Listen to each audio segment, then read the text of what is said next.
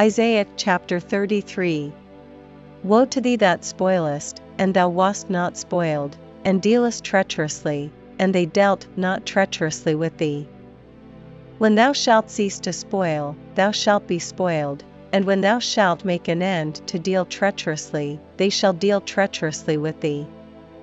O Lord, be gracious unto us, we have waited for thee, be thou their arm every morning, our salvation also in the time of trouble.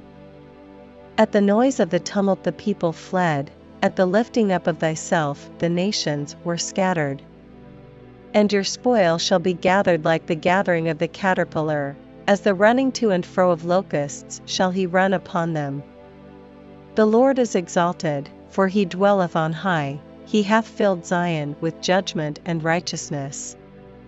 And wisdom and knowledge shall be the stability of thy times, and strength of salvation, the fear of the Lord is his treasure.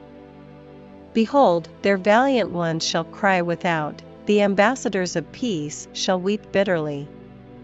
The highways lie waste, the wayfaring man saith, he hath broken the covenant, he hath despised the cities, he regardeth no man.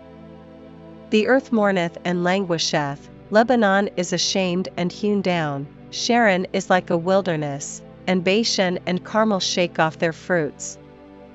Now will I rise, saith the Lord, now will I be exalted, now will I lift up myself. Ye shall conceive chaff, ye shall bring forth stubble, your breath, as fire, shall devour you. And the people shall be as the burnings of lime, as thorns cut up shall they be burned in the fire.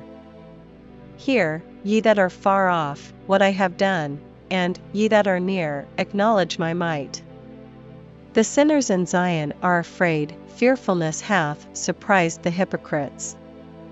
Who among us shall dwell with the devouring fire? Who among us shall dwell with everlasting burnings? He that walketh righteously, and speaketh uprightly, he that despiseth the gain of oppressions, that shaketh his hands from holding of bribes, that stoppeth his ears from hearing of blood, and shutteth his eyes from seeing evil.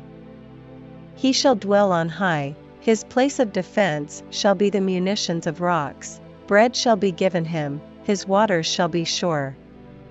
Thine eyes shall see the king in his beauty, they shall behold the land that is very far off. Thine heart shall meditate terror. Where is the scribe? Where is the receiver? Where is he that counted the towers? Thou shalt not see a fierce people, a people of a deeper speech than thou canst perceive, of a stammering tongue that thou canst not understand. Look upon Zion, the city of our solemnities, thine eyes shall see Jerusalem a quiet habitation, a tabernacle that shall not be taken down, not one of the stakes thereof shall ever be removed, neither shall any of the cords thereof be broken.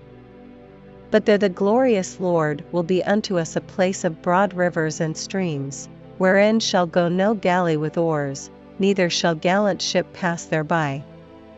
For the Lord is our judge, the Lord is our lawgiver, the Lord is our king, he will save us.